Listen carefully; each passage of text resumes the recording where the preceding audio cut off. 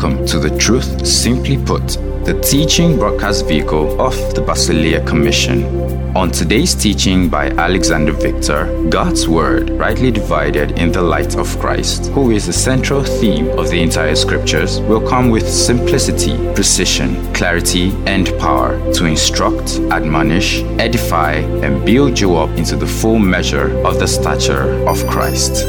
Now, let's dive straight in. Part of our sonship consciousness is in remembering or in not getting caught up in our sonship that we forget his fatherhood. Do you hear what I said? Part of sonship consciousness is that you don't get caught up in your sonship. You know, a lot of New Testament believers, people who have heard the gospel, have settled in a complacency that comes from forgetting that your sonship is sponsored by a father, without whom you are absolutely nothing. So for the sonship conscious believer, you will never find yourself walking in any divine familiarity for one day in your life. Look at how amazing you are. Look at how righteous you are. You can never be any more righteous than you are now. You realize that? You can never be more forgiven than you are now. You can never be any more justified than you are now. And your eternity as you are like this is guaranteed by God. So basically right now, in a promissory sense, in a positional sense, you are eternal. And you see, that's why the doctrine of hell makes no sense. Because if somebody can be in hell forever, it means he also has the quality of eternal life.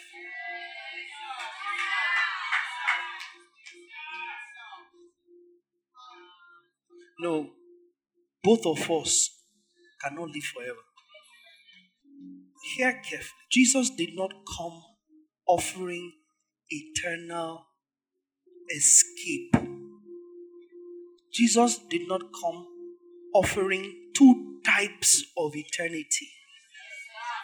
He says, I came to give eternal life.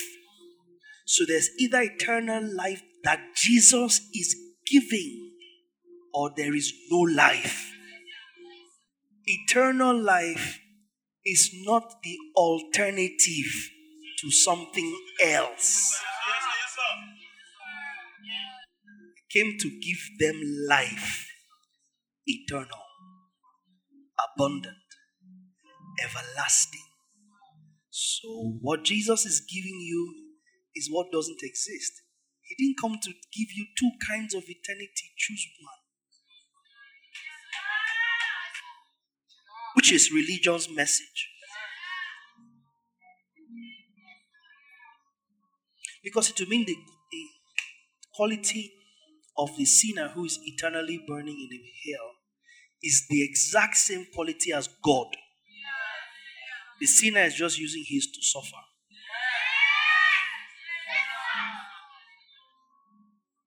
And at this point, I'm not interested in their suffering. I'm interested in the fact that we both can live as God. Both of us can live exactly as God. So both of us will live as long as God will live. Then honestly, it matters not where I'm living it. Because it's the God kind of life. Did you see that now? Does scripture agree with what I've just said? That Jesus did not come to give two kinds of life? It was Joshua as a foreshadowing that said, I set before you life and death. choose life, that you will live. And even after you choose life, you can't live. Because the life you were choosing was the life in the old covenant. That's why the tree of life gave life. The tree of knowledge of good and evil gave death. But it was called the tree of knowledge of good. And it gave death.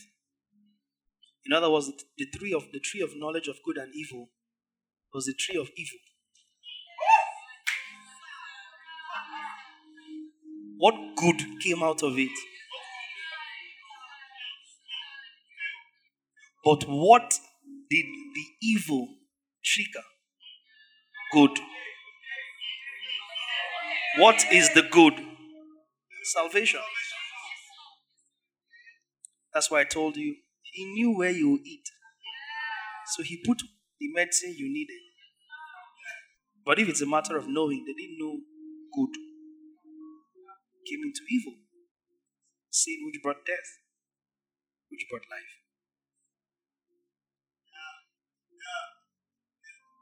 Sin which brought death, which brought life. Because Romans 5 says, but the free gift that comes from many trespasses.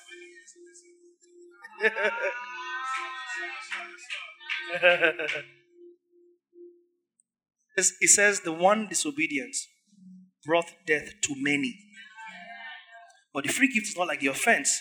Because for the free gift, many offenses brought life by one. So what you have is eternal life. Is not one type of eternal life.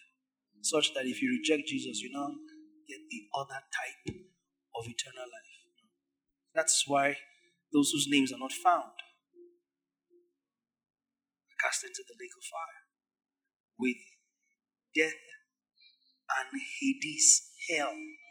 Death and hell are cast into the lake of fire. And the lake of fire goes extinct with the old earth and the old heaven that religious people are trying to make.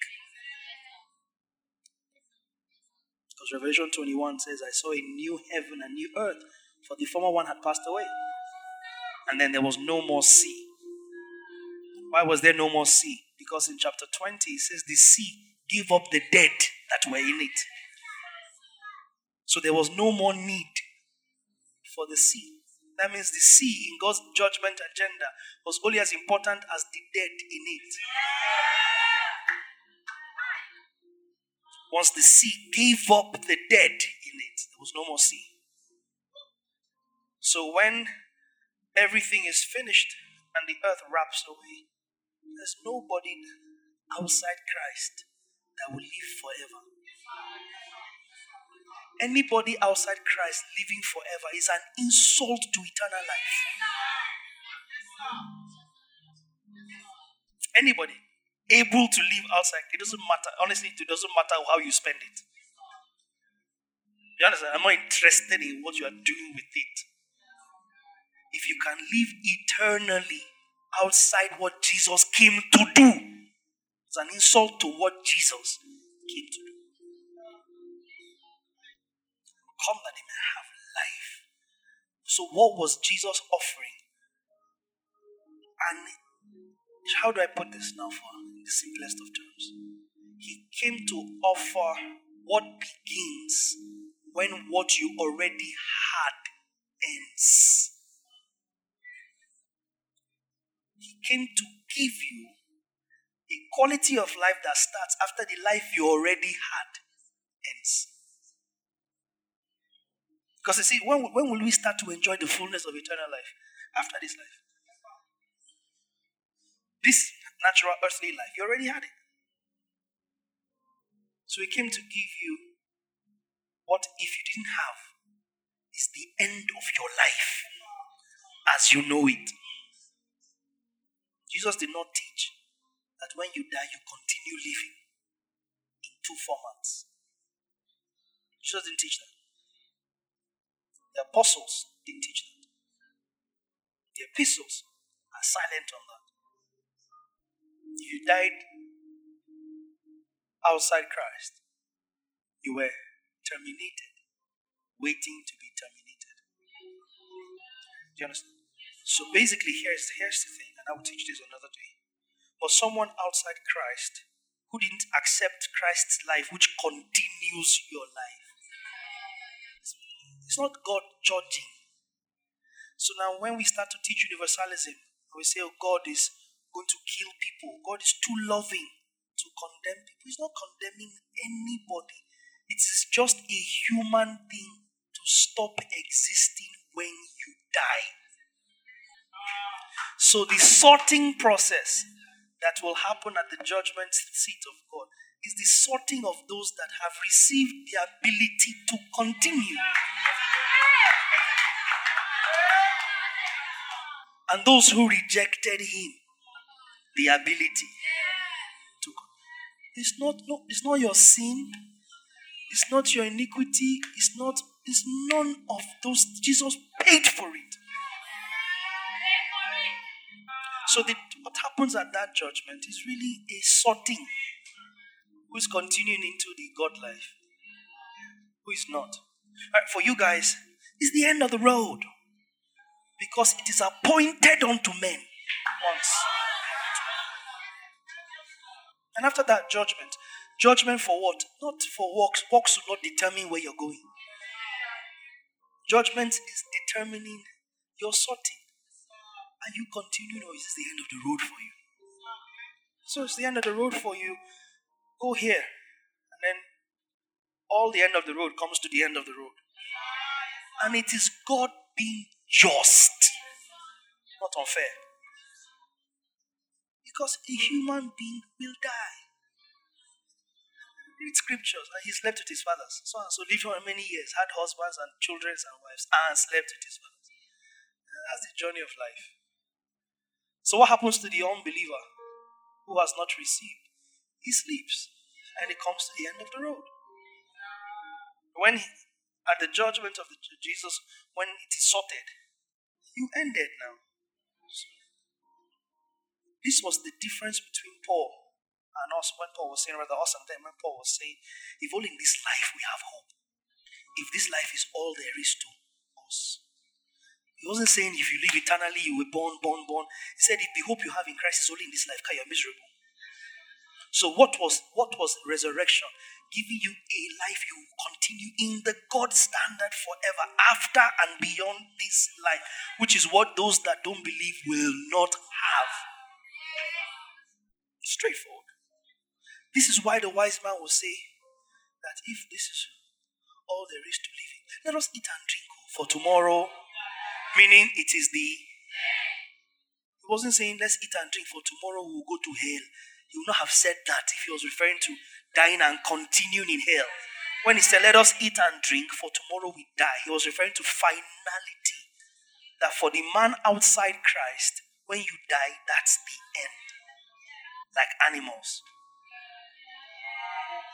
Man is not an immortal soul.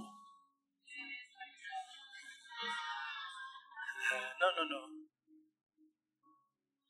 Man is not an immortal soul. We are a human being.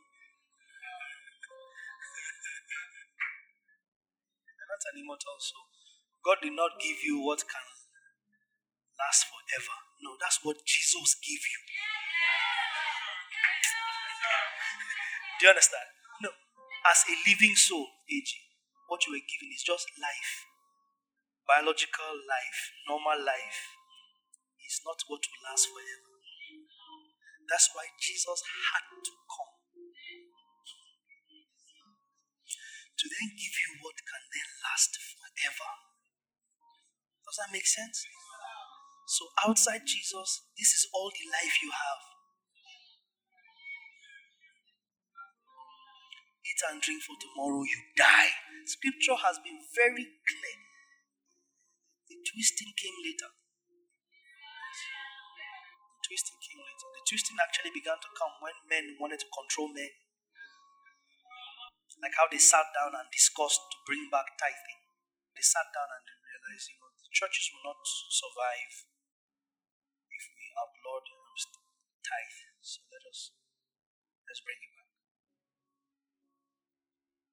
Let's reintroduce it as a way of keeping the church running. Why don't you just call it a church administration fee? That's why there's nobody that can defend tithe in the New Testament in a straight line. Nobody. Nobody in the world. I dare you. Some arguments I don't make. You cannot defend tithe now in a straight line. You start from Matthew 23, branch here. Said Jesus mentioned tithe, but he didn't teach it. He said you pay tithe on mint and cumin, which were spices. And you ignore the weightier matters of the law, because at that time the law was in force. Jesus was born under the law. Galatians 4:4. You now branch and say, Melchizedek. We branch here, then come out. Then branch Matthew 6. I did not come to abolish the law. My ministry secret is I stick with the gospel to the measure that scriptures can explain in a straight line. Hey, Jesus, first of all, straight line. They shall lay hands on the sick, they shall recover. It's very straight. No need for exegesis. No need to branch left, branch right. They shall lay hands on the sick and they shall. Acts 6:7. Choose 7 men among you. Let's do tables. And when they brought them and prayed, laid hands on them, commissioned them as deacons. Acts 13. When they had prayed, fasted, waited on the Lord, and ministered to the Lord, the Holy Spirit spoke. Separate from me Saul and Barnabas for the work I've called them.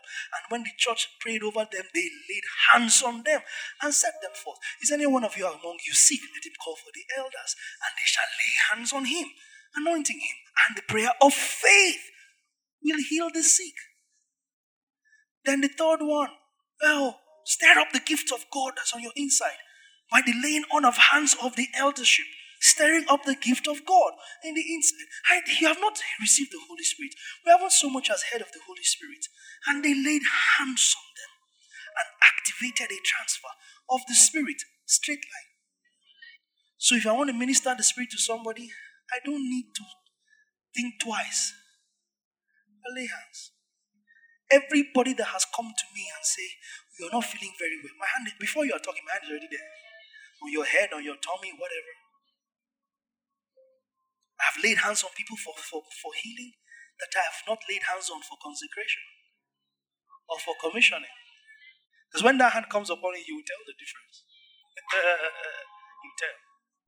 The same hand comes upon you for healing 6 times a month. The same hand will rest upon you, calling the depth of your ministry. You will tell the difference. That's straight line. Prophesying and laying hands is not straight. Word of knowledge and laying hands is not straight. You are going for interview, for job or exam and laying hands. Is it right? Is it wrong? I don't know, but it's not straight. So me, Alexander Victor, I practice the New Testament in a straight line. If I have to sit down and explain how to explain what I'm doing, I should not be doing it.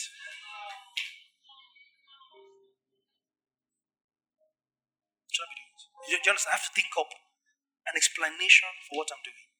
Then think up an explanation for the explanation of what I'm doing. Not straight. I don't do gray in any shade. So you have to go left, go right, enter here, enter your nose. If it's the New Testament, it's the New Testament. Because you can kill somebody and use scripture to explain it. Let me go back to what I'm saying. So you are eternal in a promissory sense. In the sense that you have received what you will receive. And therefore, you will receive what you have received. Does that make sense? You receive what you have received. have received what you will receive. So you're eternal. You can say that because of the assurance of the seal plus deposit of the Holy Spirit. And because it's a non-revocable thing, you know that there's no chance at which God will take his spirit from you. That's the difference between you and David. So that's why David could pray, take not your Holy Spirit. Because he didn't have it. So what you received as your deposit is God.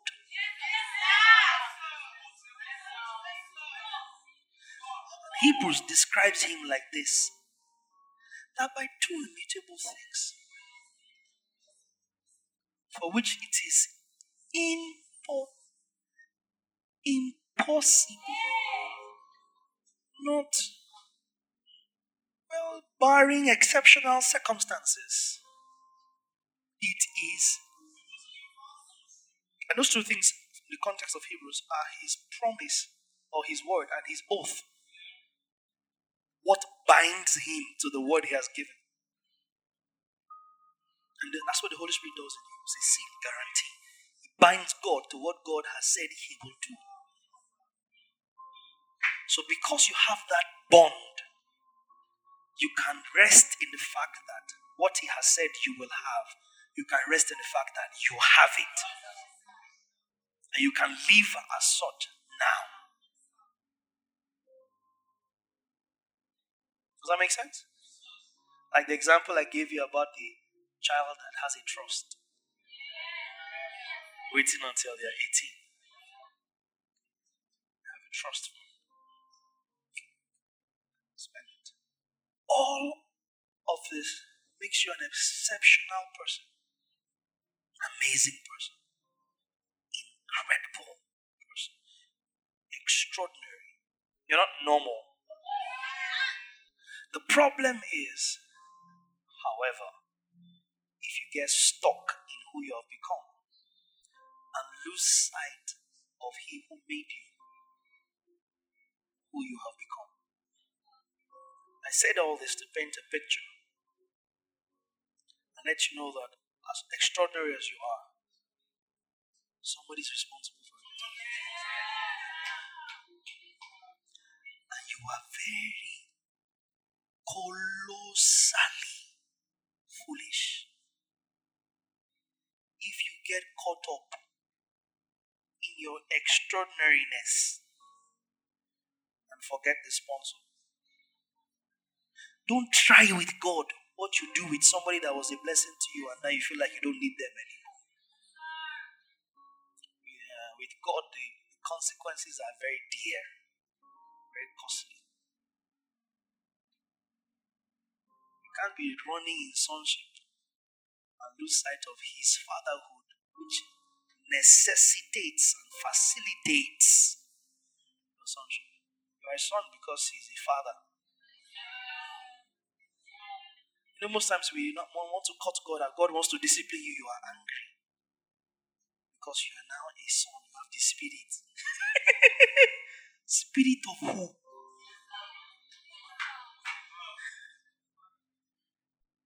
You want to do something and you're not praying. You're not seeking counsel from the Spirit because you have the mind of God. You forget that it's not you that searches all things. 1 Corinthians 2 is the Spirit.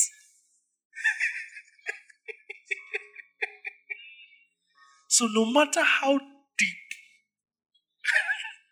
you are, the Spirit will never hand over the searching to you.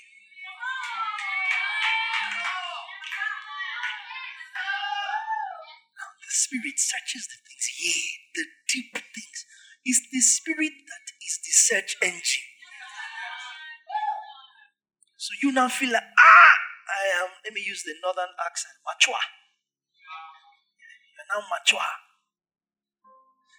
You can now know you need the Google of God. The Holy Spirit is the Google of God. He does the searching. So you get to the point where you feel like you don't need the Holy Spirit anymore. You're a son of God. Well done.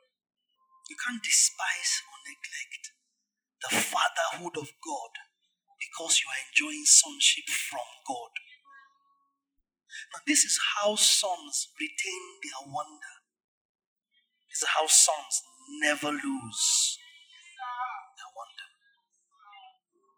This is how sons worship with ease. Because he's our father. That means he's senior us. Don't get it twisted. Thou, O Lord, Psalm 90 verse 1, have been our dwelling place in all generations. Before the mountains were brought forth, or before you formed the earth and the world, from everlasting, it never started. You, once a year, we can't hear word because of when you started. Somebody that did not start is not fretting, it's just going. Just going. It's the same. Yeah, that's his character. You are imitating him. The same yesterday, today, forever. You, that you're supposed to be imitating him. Your thanksgiving for your birthday is different. You are a hypocrite. If you are grateful any differently on the anniversary of the day you were born, you are a hypocrite. You are not a believer. You're not. Because scripture in a straight line says giving thanks always. That scripture in a straight line. Again, you will have to corner to show us why you are especially thankful on your birthday.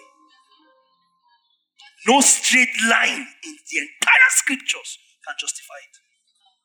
No straight line in the entire scripture. Now I know you see, the truth of the matter is believers, and that's why I haven't started teaching some things. You are too sentimental. And then, when we tell you are sentimental, because you are sentimental, you refuse to believe that you are sentimental. And then you become a joke. Because it's sentimentalism that is enabling you to not believe that you are sentimental. Do you understand? When we say your emotions, you say, no, it's not my emotions. It's not that's your emotions. I'm telling you, it's not your emotions. Duh. And so for me, I don't bother myself about some things. The church is too sentimental to be absolutely truthful. The church is too sentimental to be what? Absolutely. Or truthful in a straight line. We're not ready for it. So there are some prayers we still pray because we're not ready for it. There are some practices and rituals we still do because we're not ready for it. There are some offerings we still take because we're not ready for it. There are some festivals we still observe in clear defiance to what Paul says in Colossians 2. So these things were a shadow of what was to come, the substance of which is Christ. In clear defiance. Sunday is a holy day. In clear defiance. Romans 14 says one person sees all days alike. So if you decide for your own to be Sunday, fine. But don't make me feel like an idiot because I worship and sound and dress the same way every day. I don't serve God more differently on one day than on another. Because I'm Father conscious. Beyond just Son conscious. Because there's how your sonship will puff you up and land you in a ditch.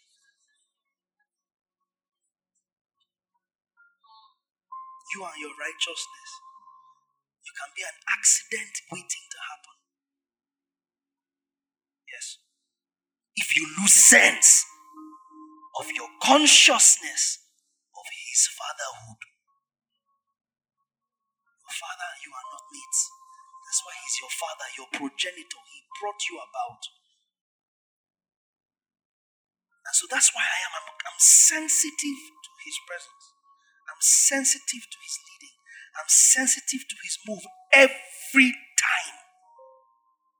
I can say it authoritatively. I don't miss a move of the Spirit. You don't disrespect my Father. In a gathering of his children, I don't have to be anything will take over and respect and represent him in a straight line. And I don't need your microphone to do it. I'll just be behind and start praying in the Spirit. That's all. By the time you see us praying in the Spirit, then you ask yourself, is there something spiritual happening that I'm not aware of? Yeah, I know. See, I'm not your mate. You now start to search. What? Okay, me too. Let me pray in the Spirit. It may not look like. And then the Holy Ghost gets the atmosphere that he needs. It's gone. We don't drag for power. Don't drag. Jesus said, straight line. When you get to an event, Jesus. He said, when you get there, do not carry yourself. That's in Matthew. Do not carry yourself to the front. Is that not what he says? Where's Danny? If you're in a banquet, he said, let the head of the banquet bring you. And me, when I say imitate, I mean it. I'm never going to try cutting corners. I do what I see Jesus do. What I see the apostles do. Period. Or die trying.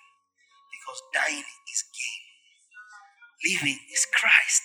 Dying is not. Some of us, you can't scare us with death. That's what Jesus said. So because of what Jesus said, I am not pastor enough to enter a meeting and feel like because I am pastor, you must take me to the front. I'm not pastor enough,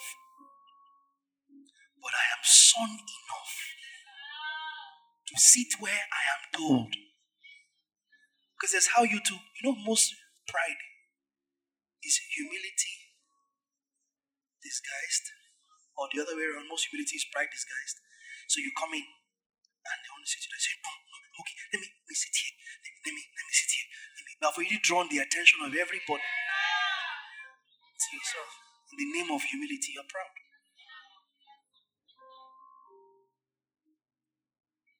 Sit at the most obscure place. Listen, the believer is just not conscious. That's the problem. Nobody wants to practice, but they want to believe. They're a fraud. Pastor, fraud. Singer, fraud. You don't want to practice, and the practice of the gospel is in a straight line. Once your emotions are dead. James then goes on and says that if somebody comes into your gathering and you size up what they're wearing and you give them a choice seat, James asks, he says, what have you done? And then somebody comes in who appears to be lowly and then you take them to the obscure seat. And so I'm mindful of that. Because the practice of the gospel is straightforward. You can't be so caught up in your sonship that you lose sight of his fatherhood. You must be conscious of his fatherhood in spite of your sonship. There's no time that your sonship enables you to disrespect his fatherhood. And a lot of us are like that because we are not conscious of God as Father. Because you and Jesus are brothers. When Jesus is conscious of his Father. I do not do my own will, to the will of my Father. I must walk the walk of him who sent me while it's day. My Father is greater than all. And he lifted up and he gave thanks. You constantly see him conscious of the Father. That's sonship.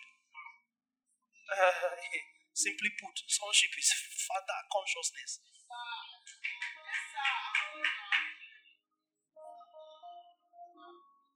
Sonship is Father consciousness. Be conscious that you did not son yourself. Somebody fathered you. bastard. Somebody is your father. And you know what I'm realizing as a pastor? That most people that disrespect me as a pastor have disrespected their Heavenly Father first. Yes. Because it's how quickly we go from fearing God to being cool with God. Because in religion days, you know, you've trained fear and trembling. Now, grace brought you out of that. You forgot that He is your Father. No, grace didn't deliver you to disrespect God. On the contrary, grace enables you to honor Him. Because now you are conscious of Him as Father. And Father that loves you to the uttermost. Why would you dishonor such a Father if you are indeed His Son? What has God done to you wrong to dishonor Him? We're worshiping, you won't worship. We're singing, you won't sing. We're giving, you won't give. Pav can speak all he likes. Your conscience is not responding. But He's your Father. So if you dishonor the church, it's because you dishonored the head of the church first. If you're not giving in church, anybody else that is enjoying benefits from you is getting a dangerous side of you.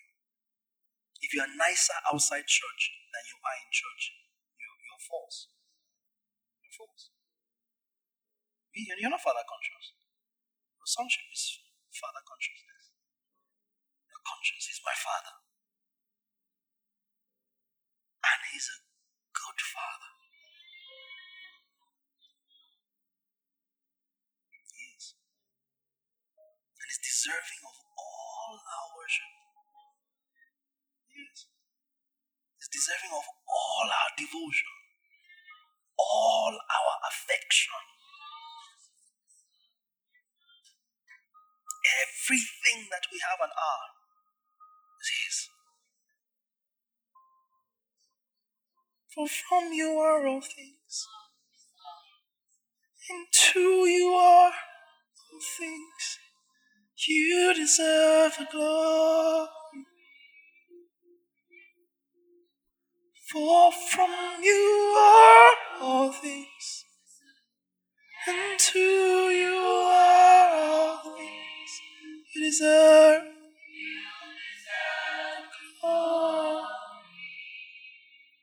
Say it again from the depth of your heart with all meaning. For from you are all things, and to you you deserve glory.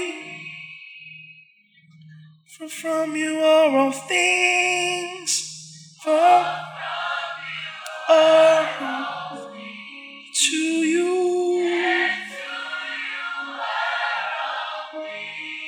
You deserve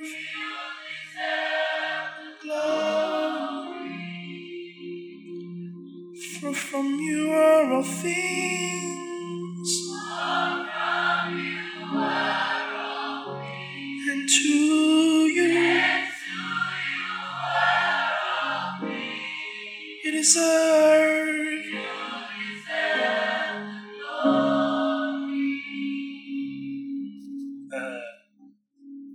That's a Father-conscious son. That's what He said in Revelation 4. Thou art worthy, O God, worthy to receive glory, honor, and power, for thou art created. I think it's 4:11. All things for thy pleasure. For your pleasure they are, and for your pleasure they were created. 4:11. All things. All things for his pleasure they are and were created.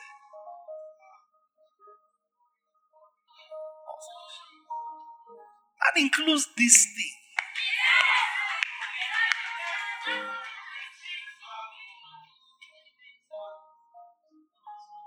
Created for his pleasure. For his pleasure. To bring him the praise that he deserves. And my entire life brings him glory. My entire life pleases him. Because he created me for his pleasure. I am and was created. Colossians 1:17, I believe. 15 starts saying he's the image of the invisible God. 17 or so, is it before it? Is that 17 or 14? Yes. And he is before all things. And by him all things consist. See verse 16. 16. For by him were all things created, that are in the heaven, that are in the earth, visible and invisible, whether they be thrones or dominions or principalities or powers. All things were created by him and for him. You are possessor of the heavens, possessor of the earth. Lord, you are holy.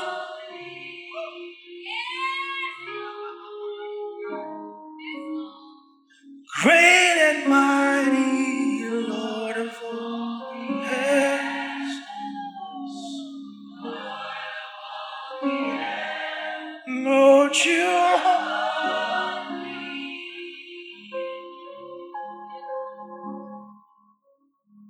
You are the possessor of the heavens, possessor of the earth. Lord, you are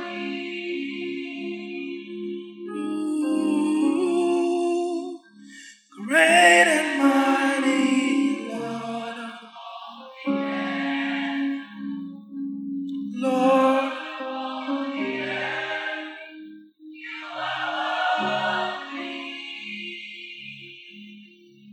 as a father conscious mentality. He is why you are.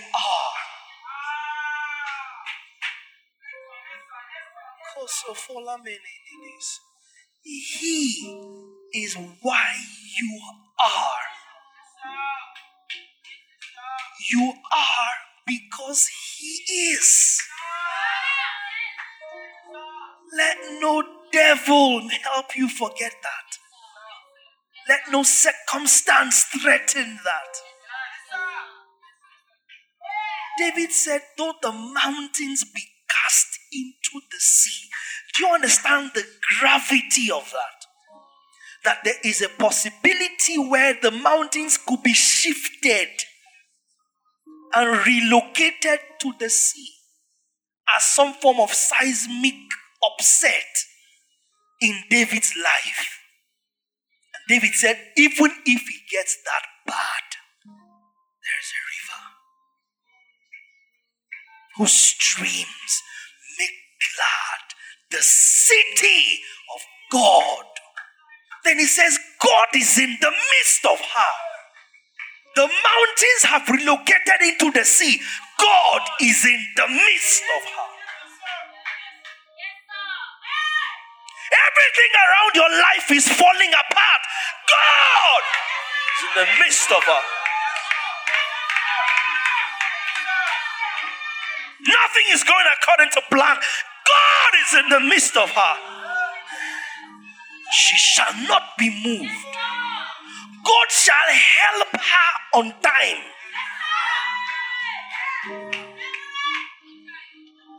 Mountains be cast into the sea. It's a river. He wasn't conscious of the mountains or the sea.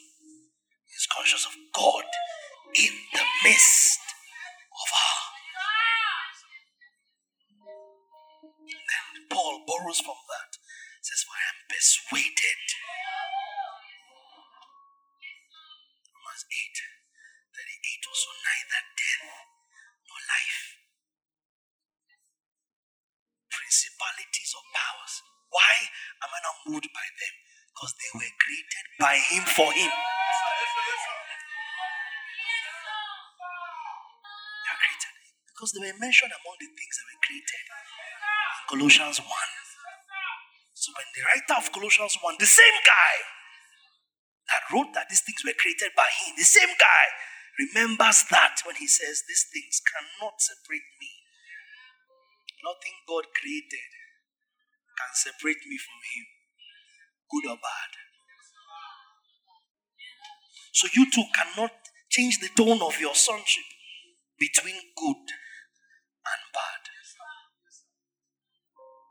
God is not an African father. So you, don't be an African child.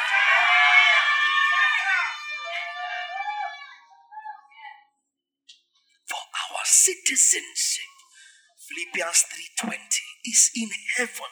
It's not African. Our citizenship is in heaven. Again, that's kingdom culture in a straight line. This is our people. This is for us now. This is our village meeting going on right now. This is our village gathered. Nothing can separate us. Nothing. We're conscious of him, neither death nor life, principalities or powers, dominions, things past, your past, things present, things happening now, things to come, things that will come, heights, depths, darkness, famine, peril, sword. Nothing. Just in case I forgot to call other things and other created things.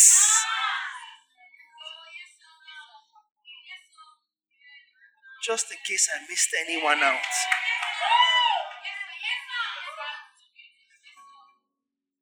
It was created. Can't separate us. So he's not an African father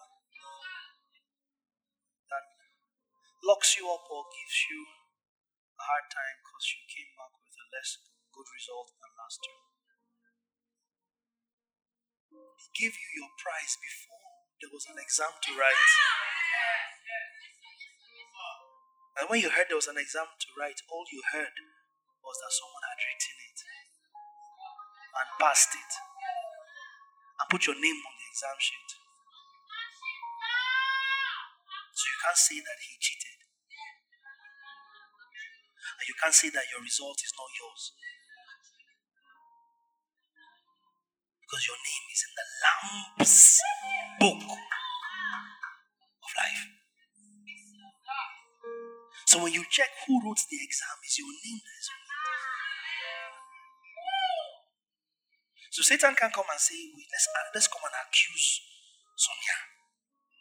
How does she have righteousness she did not work for? No. Paul said you died.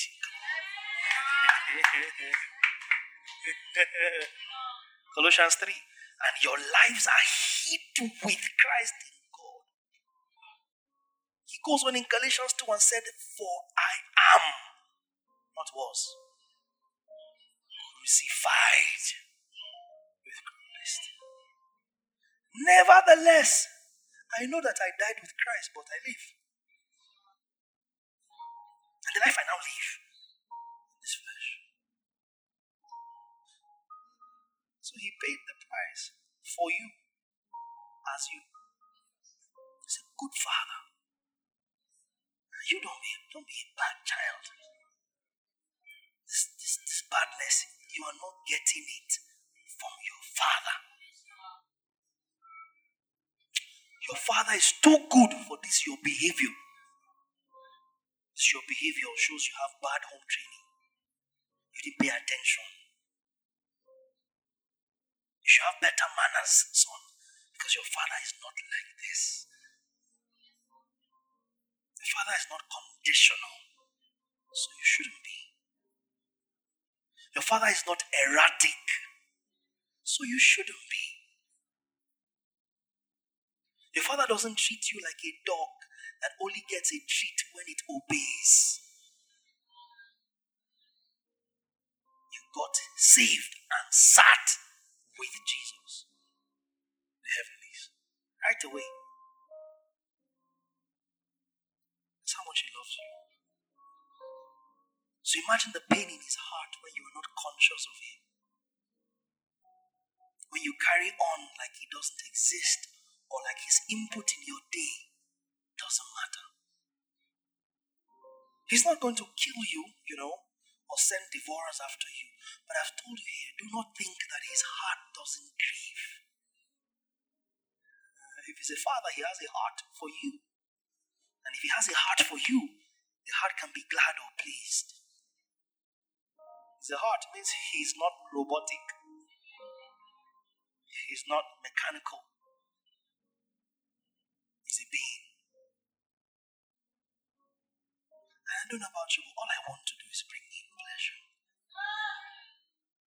All I want him is to sit, look at him, look at me, and say, that's my son in whom. Jesus can't be the only one that's receiving that report. Jesus did not receive it glorified. It was not after Jesus resurrected. No. The report was of Jesus of Nazareth, not Jesus Christ.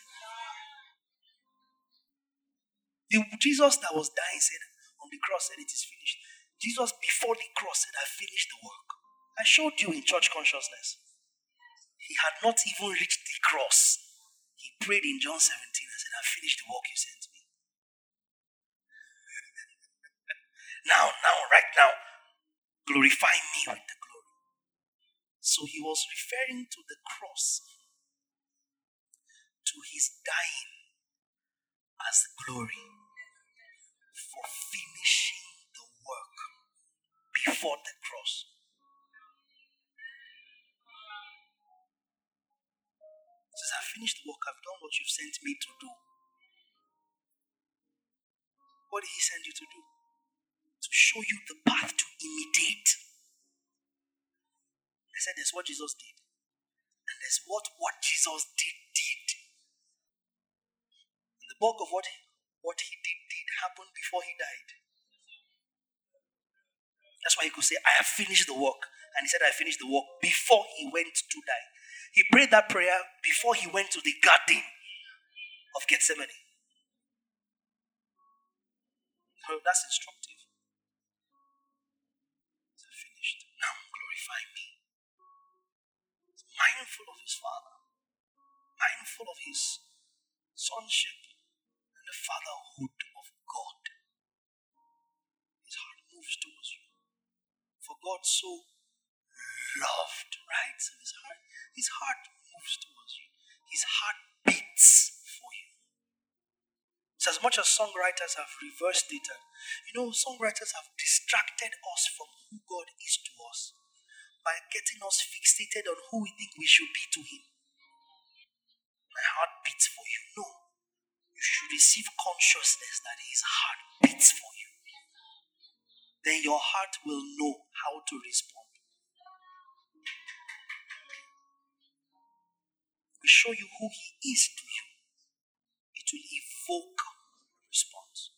So when you see the behavior of somebody in the faith, that person's behavior is a reflection of who they think God is to them. Because listen to me, God is the only one, I've said this for decades, there is nobody that can say they loved as a first. Nobody. Every love in the earth is a response. Every love in the earth expressed is a response. No human being can claim that they loved first. Something triggered the love. Or someone, somewhere. only God loved us at first. We have love in the earth now because God loved. So he's the progenitor. He's the wellspring. He's the source of love because he is love. He's a loving God. So if you see somebody running from God, they don't believe God loves them. They believe God is out to get them. So I repeat, everybody's behavior in the faith is a reflection of their perception of God. Regardless of what they say, what they preach, what they sing, or what they type. I don't give a toss about your song, your preaching, your speaking, or your typing. Your WhatsApp status does not impress me or depress me. What you do is who you are. And who you are is a reflection of your ideals, your perception. Who you are is what you really believe. Because you can. And it is that today, as I said it, Jesus quoted it. These people draw near to me with their lips, but their hearts are where? And somebody sent me a message recently. Who then are the people that Jesus will say on that day, depart from me, you worker of iniquity, I know you not. And I told the fellow, I said, what's the last 3 words you just said? He said, what? I know you not. How does that sound like people that God used to like and love, and they used to have relationship, and then God now decided to throw them away? Should have said, depart from me, I'm tired of you. Scripture cannot say to you, worker of iniquity, when he turns around and calls these verses and says, such were you. People that never believed. That's why they are called worker of iniquity. When they mention iniquities, they say to us, such were you, but you were bought with a price. You cannot bought us with a price and then turn around and say, I don't know you. Who did you bought? Your eyes were closed?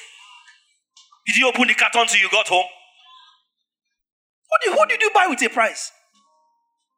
I will say, glorify God with your bodies, for you were bought with a price.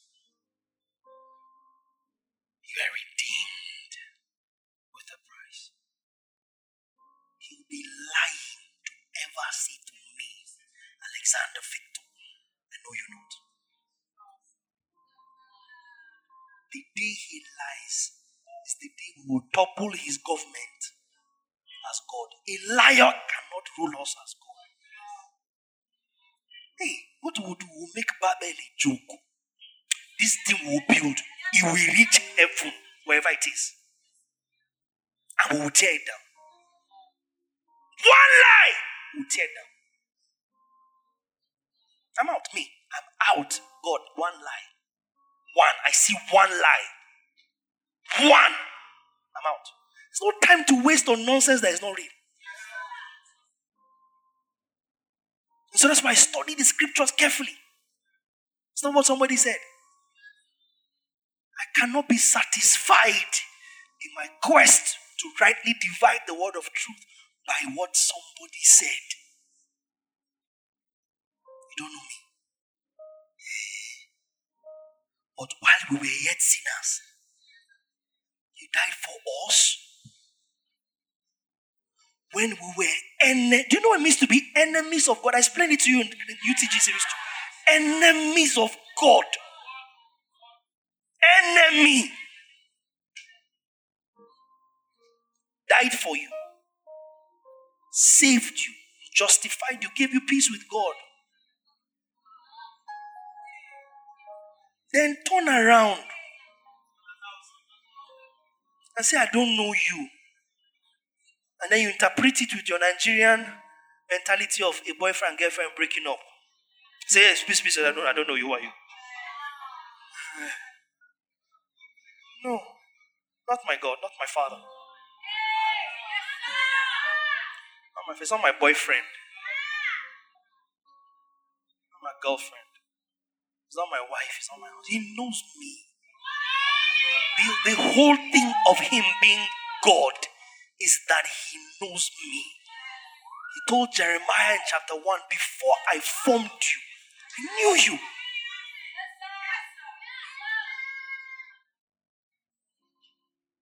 He says, your ways are ever before me.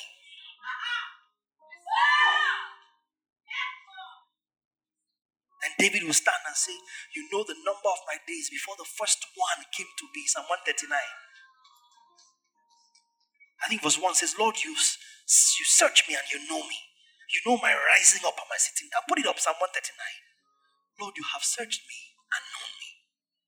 Verse 2. You know my sitting down and my rising up. You understand my thought afar off. Before a word is on my lips, you comprehend. Go next verse. Before a word is on my lips, verse 4. There's not a word on my tongue, this translation says, but behold. Before the word forms, you know it all. Oh no, he knows me. The day God starts disowning his children, my Father becomes a better God than him.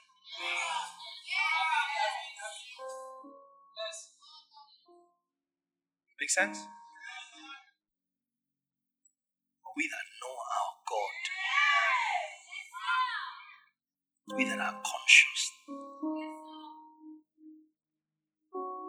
Because honestly, the new creation in Christ Jesus, have to remember who is behind it. Like I said, it's not what you think, say, sing, or preach or type. It's what you do. And you look at God and you are in honor of him. And no human circumstance is enough to disconnect your honor. So when we're praying, we pray. We're singing, we sing. And I'm playing. I play with my entire heart. It doesn't matter where I am or what type of day it is. Your worship is off. Your prayer is off. Or your excitement, your exuberance is off because of the circumstance. You should be as constant as his love for you. So we can't be circumstantial with our fellowship and our devotion. God is real and he's your Father. God is real and he's your Father. God is real and he's your Father.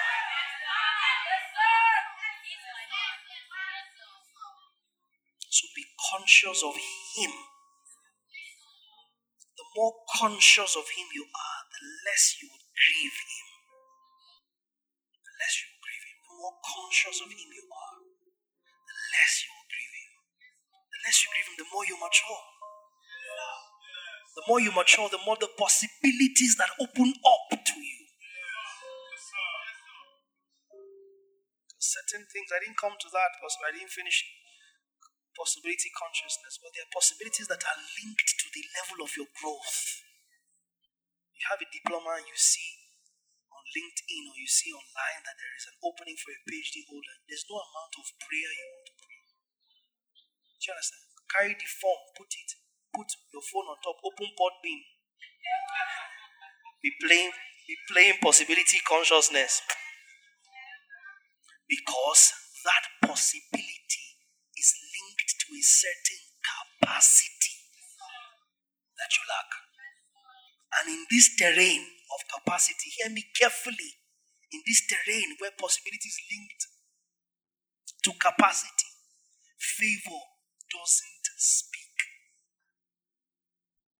In the terrain where possibility, a certain possibility, is linked to a certain capacity, favor doesn't speak. Favor speaking will be violating the universal kingdom principle of not giving you what you can't handle. So don't be part of people that just coast around and feel like I have the victory. What is mine is mine. What is yours will not come. Because that possibility is tied to a certain capacity you have refused to develop. So the more mature you are, the more the capacity you have, which means the more the possibilities you can leverage. Does that make sense? Be more conscious, disrespecting less, growing maturity more, and larger capacity, stepping to heightened possibilities. That's the formula. Because you can't disrespect God and enjoy the best of Him. Not because He withholds it, but because you won't see it. You won't even see it. There's still something as responding to the rhythm of His heart. Oh, there is. Oh, there is. Oh, there is. There's still something about songs that please God and God being delighted with them, and songs that don't please God and God being grieved at them. Read Paul's letters. Pick all of Paul's letters. Start concentrating on the last chapter. You know, some of you skip it because you think it's greeting. You know, the household of Stephanas. You know, greet the leader and the church. And you found there's nothing here. Go and read again. There's so much discipleship instruction you will come into, paying attention to the last chapters of all Paul's letters. How Paul closes his letters. Start from Romans 16. How Paul closes his letters.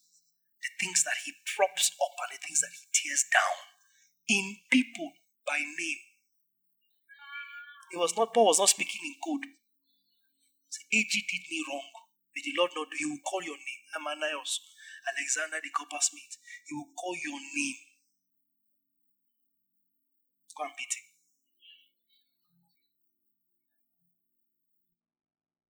Oh, these ones were good to me. Especially great Gaius for me. And the church in his house. They were good to me when I was in Rome. You see Paul exercising his apostleship by highlighting the beautiful moments and the ugly moments. So yes, there's such a thing as playing to the rhythm of God's heart and despising it because you're tuned to a different channel. Son of God, be mindful of your Father. Not out of fear, but out of love and reverence. Out of love and reverence. Love and reverence. And then it cascades to everybody around you. It does. It does. Cascade to your relationships. They become richer because you are conscious. I was having this conversation just with Lady Church just a few days ago. I said, you can't be, and I'm talking to everybody now, you can't be, one of the things I've noticed is our struggle as Africans, especially around here, is difficult for you to let somebody put a thought in your mind that wasn't there before. It's also difficult to influence you to drop the perception of the thought you manufactured for yourself. Basically, zero influence. Zero external influence on your thought. And if you are a product of your own exclusive thought, you're not going far. Because you cannot think up everything you need. I repeat, you cannot think up everything you need. There's something you need that is embedded in the counsel of someone you ought to be looking up to, paying attention to. That's the way the kingdom is designed. That's the way church functions.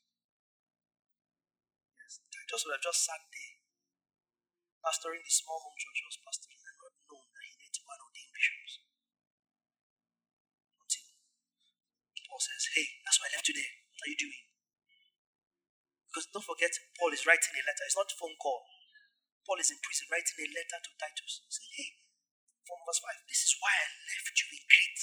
In other words, he's jolting his memory. So in all the churches in the island, Titus would have just been in one. Content to be doing what in life. You follow me? Until Paul's letter. Says, this is why I left you in Crete. Go around ordaining pastors everywhere. Because what are you doing sitting in one place? Letter. It's not a phone call. By the time Paul writes it and they find a ship going that way that takes it, docks it, and then somebody takes it by chariot or whatever and eventually gets to Crete, to the actual church where Titus is. We're looking at months. You know that time, what is Titus doing? Sitting down in one church. Paul says, that's why I left you in Crete. Timothy is struggling in Ephesus. They are giving him a hard time because he's young. Until he received external instruction, do not let anybody despise you because you're young. But be bold and diligent in all things, in thought, in speech, in action. Then he comes together because external counsel came, even though this is the same Timothy, that the same Paul says from when thou was a child. Thou hast known the Holy Scriptures to make you wise unto salvation, which is in Christ Jesus, and yet you needed a Paul. You still needed a Paul. To tell you, don't let anyone despise your youth. Study. Paul was telling one man, study to show yourself approved. Study what? Study what? That you have known since you were a child. That you have wisdom unto salvation in Christ Jesus that I acknowledge. This is the same Timothy that Paul is telling the Philippian church. I have nobody I can send to you that can show you my ways. Like Timothy. But when Paul is speaking to the same Timothy, he says, study, sit down. Divide this word. And then Paul is obviously seeing that Timothy is potentially lacking in manifestation of spirituals. Says, stir up the gift that came upon you by the laying on of hands. What comes upon you by the laying on of hands? The Spirit. So when he says stir up the gift, what was referring to? Spirituals. You can't think of everything you need. God is not stupid to put somebody above you. So if you trust your brain so much, and you despise the structure of the kingdom. So if your mind cannot be influenced, your capacity will not be realized.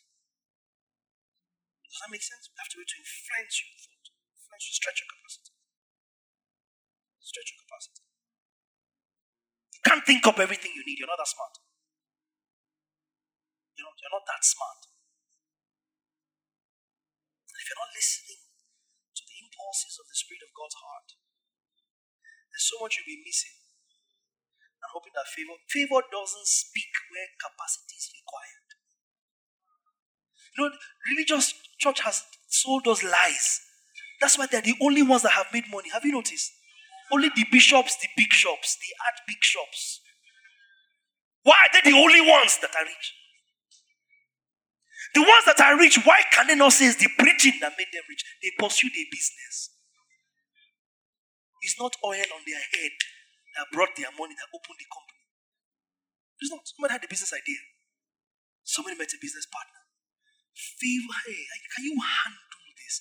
Favor sets you up for what process has readied you for. Yes, sir. That's true. Not the witchcraft favor that the church has been selling for centuries. Favor sets you up for what process has readied you for. Favor doesn't trump capacity. Favor sets you up for what process has readied you for. God is too loving to entrust people's lives to you in favoring you when he knows you have no capacity for it. What kind of God is that? What kind of God is that? Carry people and give you to lead, to pastor, to be their boss, or their teacher, or their husband, or their wife, or their business partner, or benefactor. And you have not been processed for it to say favor. Let's look at it according to scripture in a straight line. Favor doesn't trump capacity. So you have a diploma, we're looking for a professor in a university.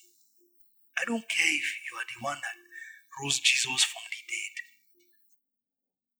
Because some things are too sensitive for you to learn on the job. They'll give the doctor a corpse first from the pathology department. Cut it open, let's see. Stitch it back, let's see. Yes. Because it's until you cut open a human being, you have not cut open a human being. A rat is not a human being. A frog is not a human being. A lizard is not a human being. That's what pathology is all about.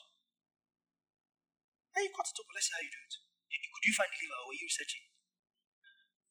Because if he's a live person, you see dumb things like the guy is not so just leaving a spatula or scissors or a scalpel inside somebody's belly. Oh yes. Say, oh, I was the least qualified.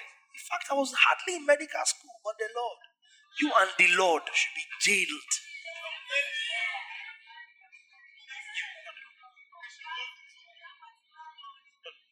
That your Lord. That one. You know that one, at them. Should lock both you and the Lord up. He's suspended.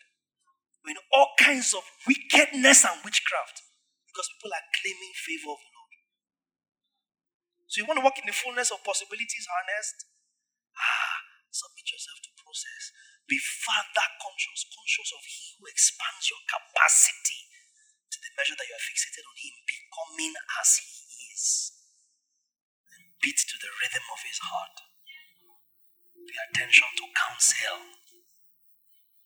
Harness opportunities. See, when you know something, you know it. It's not favor. So I'm not believing God to do something that I have capacity for. So most times that we're looking for what we can't handle is because we have not processed capacity for it. So you start to covet, start to have big eye and big appetite. If you have a large appetite for something that's eluding you, look within. You don't have capacity for it. Stop praying. Pay attention to your capacity and your attitude. Fix it. Something is too big for you now. It's not because it's too big for you, it's because you are too small for it. Capacity. So He will not remove, you have a ton waiting for you as 1,000 kilo. A kilo is roughly about the weight of a liter. Yeah, in physics. 1 kilo roughly weighs about the same as 1 liter of liquid. So if you have a ton of what you're believing God for, let's say that's 1,000 kg, which is 1,000 kilos, 1,000 liters. And then you go, okay, God, what you have in store for me is 1,000 liters. Just give me 10. You're not getting it until you grow up to 1 ton. Because there are some things that if we break and stagger, the cumulative effect it should have on God's creation will be lost. There's a lot to teach. Do you understand what I'm saying? Cumulative. If we stagger something, you know what it means to stagger something. I'm giving you installment. I want to give you 1 million, I'm giving you 10k. Even if I'm giving you 10k every day, by the time it's done, you'll not have been able to do with 1 million in 10k tranches what you would have been able to do with 1 million in one go. So now you must determine whether you want 10k for daily survival or whether you want to build capacity to be God's resource person. And to be the latter, you must stretch your capacity. Because those transactions come to people that are God conscious. People that are Father conscious. Because you see, sonship conscious people only enjoy the benefits of sonship. They have zero clue of the responsibility that follows.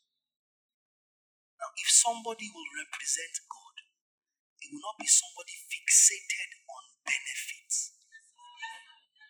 It will be somebody fixated on God's responsibility. So enjoy your sonship. But the big transactions will be given to sons who can be responsible for their father's business.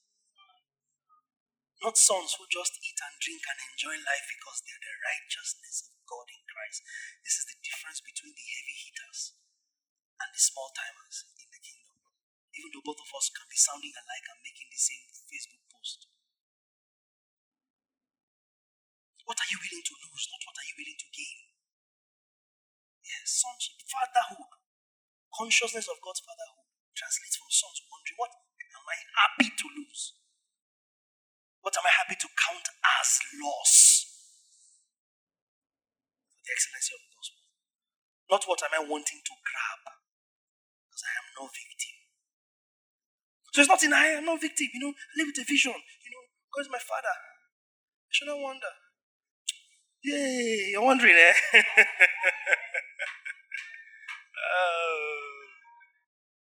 So a lot of us are calling sonship, but we're living in the realm of survival. Because we're not conscious of our Father. And so we're not handling the things that come with those that are responsible. Why is it that when it's time to hand over a business, the father suddenly remembers that it's not age? He suddenly remembers responsibility. Who has been interested in this business? Who has been coming along? Who will say, let me go with you to the office? Who wants to spend his midterm break in his father's shop? Check out these Igbo guys that did not go to school. Check out their children that are in private schools you can't afford to go. What they are paying for their children's primary school. By the time you finish your degree, master's, and PhD in Nigeria, you will not reach what they're paying for one session. Driving some old 2003 Corolla. If you saw the house they are driving out of with that Corolla, it was the house they built in their village before coming to build the one you can even trace. And that shop, they've not changed the roof for 25 years.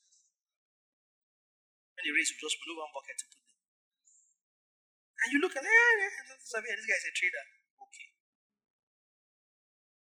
And then you see these guys, and their kids close from these private schools and come straight to the shop. And they're behind the counter. They're being discipled. Because at this point, the PS4 Pro you have at home will not bring you the business when I'm dying. The holiday you enjoy in Dubai every summer will not equip you to keep this afloat when it's your turn. Don't be fixated on benefits. When it's time, we'll not be looking for who was the fastest player of Mortal Kombat to determine who the Ansons will be. You know what I mean by Andy? Chuku Merije Ansons Motos. When it's time for the sons, it's not the one that used to spend the most money. Heirs with him, Romans 8. If indeed we suffer with him. I think it's verse 16. If indeed we suffer with him. Yes, 17, next verse. And if children, then heirs of God and joint heirs with Christ, if indeed. That I may know him, Philippians 3:10, I believe. And the power of his resurrection and the fellowship of his suffering, or to partake in his suffering. Let's see how the TPT puts it. 3 and 10. And I continually long to know the wonders of Jesus more fully and to experience the overflowing power of his resurrection working in me. I will be one with him in his sufferings, and I will be one with him in his death. The message. Is this New Testament?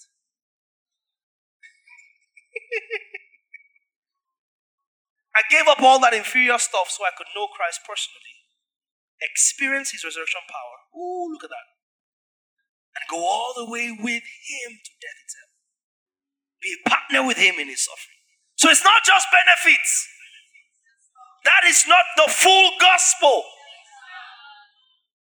Grace of our Lord Jesus Christ. All your sins are forgiven. True. You are justified. True. You have eternal life. True. You can never be condemned. True. You can never be lost. True. All things are yours. True. But not all things will be yours if you don't carry your cross in the faith. Not your cross for the faith. if you don't rise up to the responsibilities of sonship that come with being conscious of him as your father. You didn't father yourself. Someone is responsible for it. And as you grow, he expects responsibility of you on account of your consciousness, your fixation with the fact that he's my father. He's real. Yeah, your entire life will change. Your convictions will deepen. Your persuasions will be robust because you know I'm not just serving an abstract God. He's my father. And he loves me, and the least I can do is reciprocate that love with everything I am. I beseech you therefore, brethren, in view of the mercies of God, right? That you present your bodies, Romans 12:1, living sacrifice, yourselves. Let there be a consciousness returning to the church of Jesus Christ about the Father of Jesus Christ. Did you hear what I said? Let there be a consciousness. We're so fixated on Jesus. We're so fixated on Jesus Christ, our sonship, our elder brother. You have forgotten the Father of our Lord Jesus Christ. God and Father of our Lord Jesus. Paul will always run these two together. God and Father of our Lord. Always emphasizing the progenitor, God. There can be no sonship without Father consciousness. There can be no sonship without Father consciousness. There can be no sonship without Father consciousness. Remember the Father today. Let that consciousness remain with you from today. Remember the Father today. And let that consciousness remain with you from today. And this is a teaching of love, you know. And let the consciousness return to you of him as your Father. Let the consciousness stay with you. You know, we must honestly repent of what we have made the grace of God into. No matter how cool you were with your earthly father, there are certain things you couldn't do.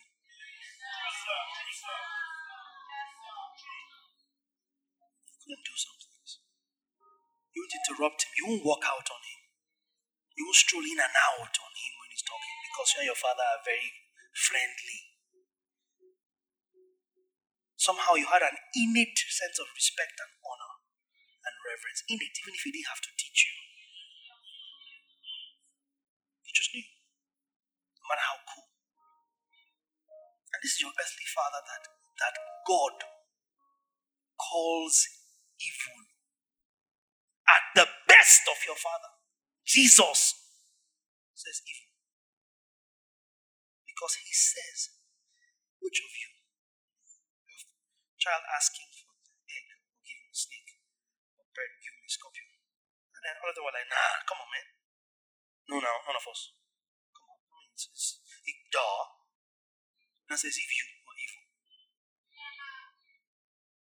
So in the light of how good God is, your best dad is evil.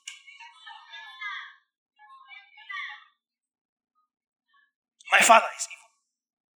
This is consistent in a straight line. Let God be true. Only God can be true. You know, only God can be true. There can only be one truth per time. There's no parallel truths. The point I'm making is, you honor your dad. You honor your mom. And they did not save your soul. They have not existed from the beginning. All they gave you was earthly life. And their hope was, train up a child. Yeah, that's the popular hope. Even parents that did nothing. You see, the Bible says, they don't know where it is. The Bible says, train up a child. Me, I've done my bit. What did you do, man? And of course, there are parents that have been fabulous and have trained us in the way we should go. Some of them loved you into it. Some of them beat you into it. Some of them use love to beat you into it. Some of them use beat to love you into it.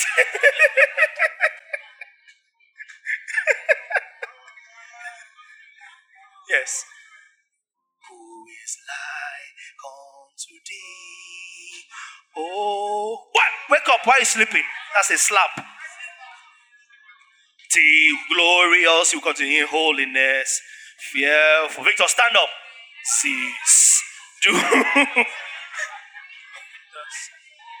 Remember that? And they will enter the song in the same syllable they left. They're doing, in wonders, hallelujah. So get up. Glory. Go and wash your face. No power. My whole life, they chaperoned me in ministry. All of that pales in comparison with the Father's love. And if that didn't show you His love, enough not just for you to enjoy it, but honor it, then you learned nothing from your earthly parents. Because if you had a good one, they were a foreshadowing of God. Hear me, if you had a bad one, they were a foreshadowing of God. One showed you a glimpse of what His love was like. Another took time to instruct you what God will not be like.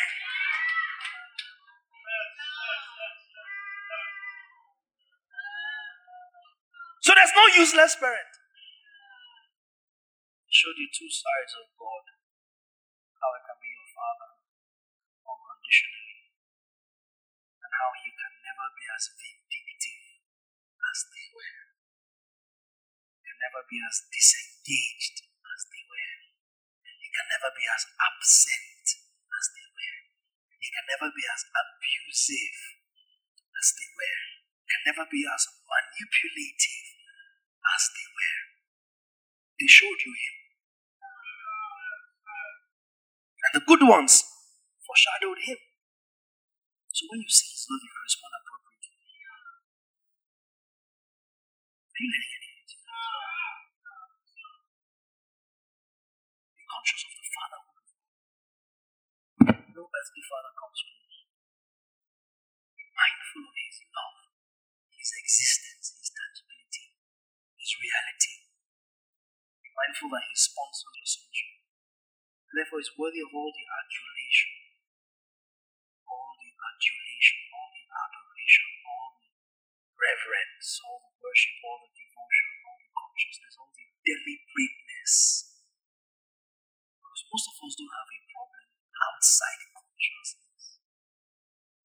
That's all. We just remember after the fact. We know that it's after the fact. Oh, I didn't think about it. How long would you keep going without thinking about it? Oh, I didn't mean it. How long will you keep not meaning? When Jesus said, that's the problem. Do you take Him seriously? Because He said, do not swear by the heavens because it goes to. Do not swear by the earth because it is full to. Do not swear by the sun, moon, and stars. He says, rather let your yes be yes. And let your no be no. That's what Jesus said. If you believe it, practice it. Let your yes be yes. Let your no be no. Believe it, practice it. Practicing is consciousness. So if your yes is yes and your no is no, you can't keep saying, I didn't mean it. Because what you're saying is, we shouldn't be able to take you at your word. Or I didn't mean it that way. I didn't mean it how it sounded. Any of those annoying apologies, I'm sorry if what I said came across as. You might as well just not apologize. Just let me love you and forgive you. And let's just be going. I'm sorry if what I said. I'm sorry if how I acted. So you're apologizing for the effect of what you said and did, not for actually what you did, such that you will repent of it. See what you mean? You can't keep living after the fact. Not thinking until it's done. You can't keep living and saying, I don't know what came over me. Do you understand? Once or twice in particular circumstances, understandable. But you can't keep living your life by I don't know what came over me. You have a problem. You're not conscious of your Father. You know, He says in Zephaniah 3, I think 17, that God over you is mighty. He will speak over you in His love. He will rejoice over you with singing. God's joy is to delight in you. He will rejoice over you. He will quieten you in His love. He will rejoice over you with singing. He delights in delighting over you. And you want to be mindful of it. That's when your relationship with God becomes rich. Because you're sensitive to Him. You can't have a conscience by the Holy Spirit and disrespect the Father. So this is a message of love. In love. For love. From love. Just fall in love with Him again. Think of who He is. And stay there. God is not someone that's on your mind at different times. He's the perpetual on your mind. And it's beautiful to know that you foster a direct connection with God. God. Upholding all things by the word of His power. Dwells in unapproachable light whom no one has seen or can see. Immortal, invisible, only wise, is in a direct love affair with you. The power by which He created the universe is the power with which He loves you. You know, God doesn't love barely, He loves powerfully. He loves powerfully because He loves with all that He is. That's how much He loves you. That's how crazy about you He is. People say, I'll die for you. Only one person has proven it. And if He doesn't get your affection, a girl gets it more. A guy gets it more. A thing gets it more. A place gets it more. A condition gets it more. Then you are not Father conscious. You're in awe of your fatherhood. Awe of how much your Father is. Father like no other. And we enthrone you in our hearts as Father. We acknowledge you in our lives as our quintessential Father. Glad you came. Glad you came. Glad you came. Save the lost. I was hopeless till you found me. Hey. Hopeless till you found me. I'm a son because you're a good Father. You're a good Father. You're not ashamed to be seen with me. You're not ashamed to be seen in me. You're not ashamed to be seen as me. You're a Father with no insecurity issues. Father who can share His glory. Father who can share His placement. Father who's not intimidated by the shining of His sons in the earth. Father, seek and save the lost. Glad you came. Glad you came to seek and save the lost.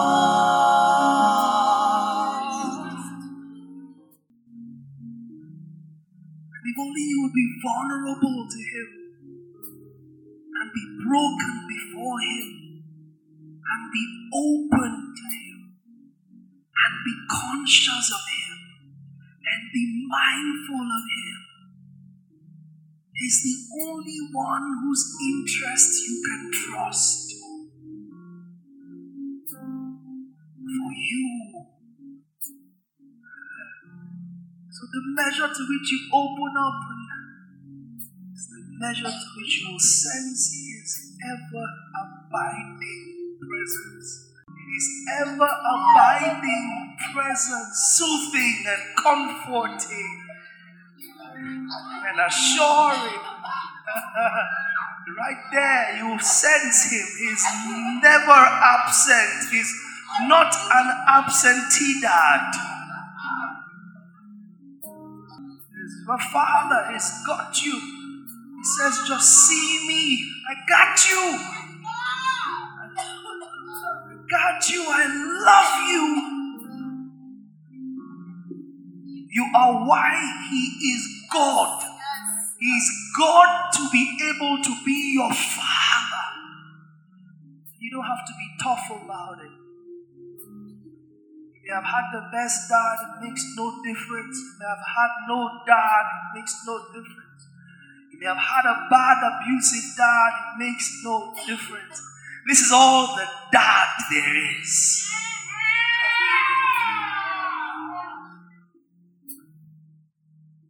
The Father has done His bit and is gone. Here's the one that sticketh closer. And a brother. There's the one that knows you and is never against you. There's the one that knows you and is never against you. And just as you sing, your love embraces me, take in the embrace. Bask in it. Doesn't matter what it looks like. He's mindful. There's healing that you will enjoy only when you acknowledge Him as Father. As Father of the Lord Jesus. Progenitor of your sonship. He says to somebody now it's time to keep your eyes on me, says the Spirit of the Lord. It's time to keep your eyes on me and no one else. I'm your Father.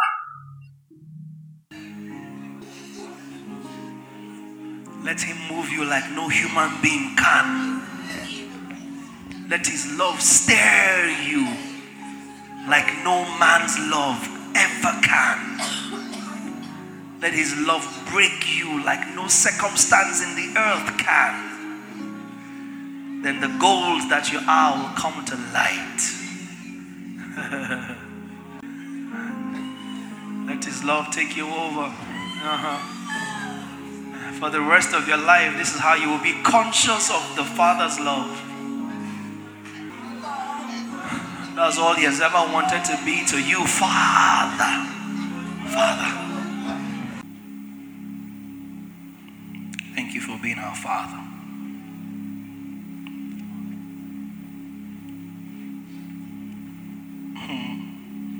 And we live in this consciousness for the rest of our lives on earth as a fad that will not pass. A consciousness that will not depart from us. A consciousness that builds us into receiving all that is ours in you. By virtue of being mindful of you as you, our Father. We thank you for it. We thank you for you. Amen. Amen. Amen. Well, that's it for today's teaching. We trust it has been worth your time. For more of these messages from our stables, kindly subscribe to our teaching podcast at www.thebasileacommission.podbean.com or via the Podbean app on your mobile device. For inquiries and further information, kindly send us an email to info@thebasileacommission.org or find us on social media with the handles @The Truth Simply Put or @WaTheChurch. You can also send us an SMS, call us, or connect with us via WhatsApp on +234 70 881 8864. Finally, if you would like to give to support the work that we do, kindly follow the Patreon link in our podcast or contact our office for details. Thank you.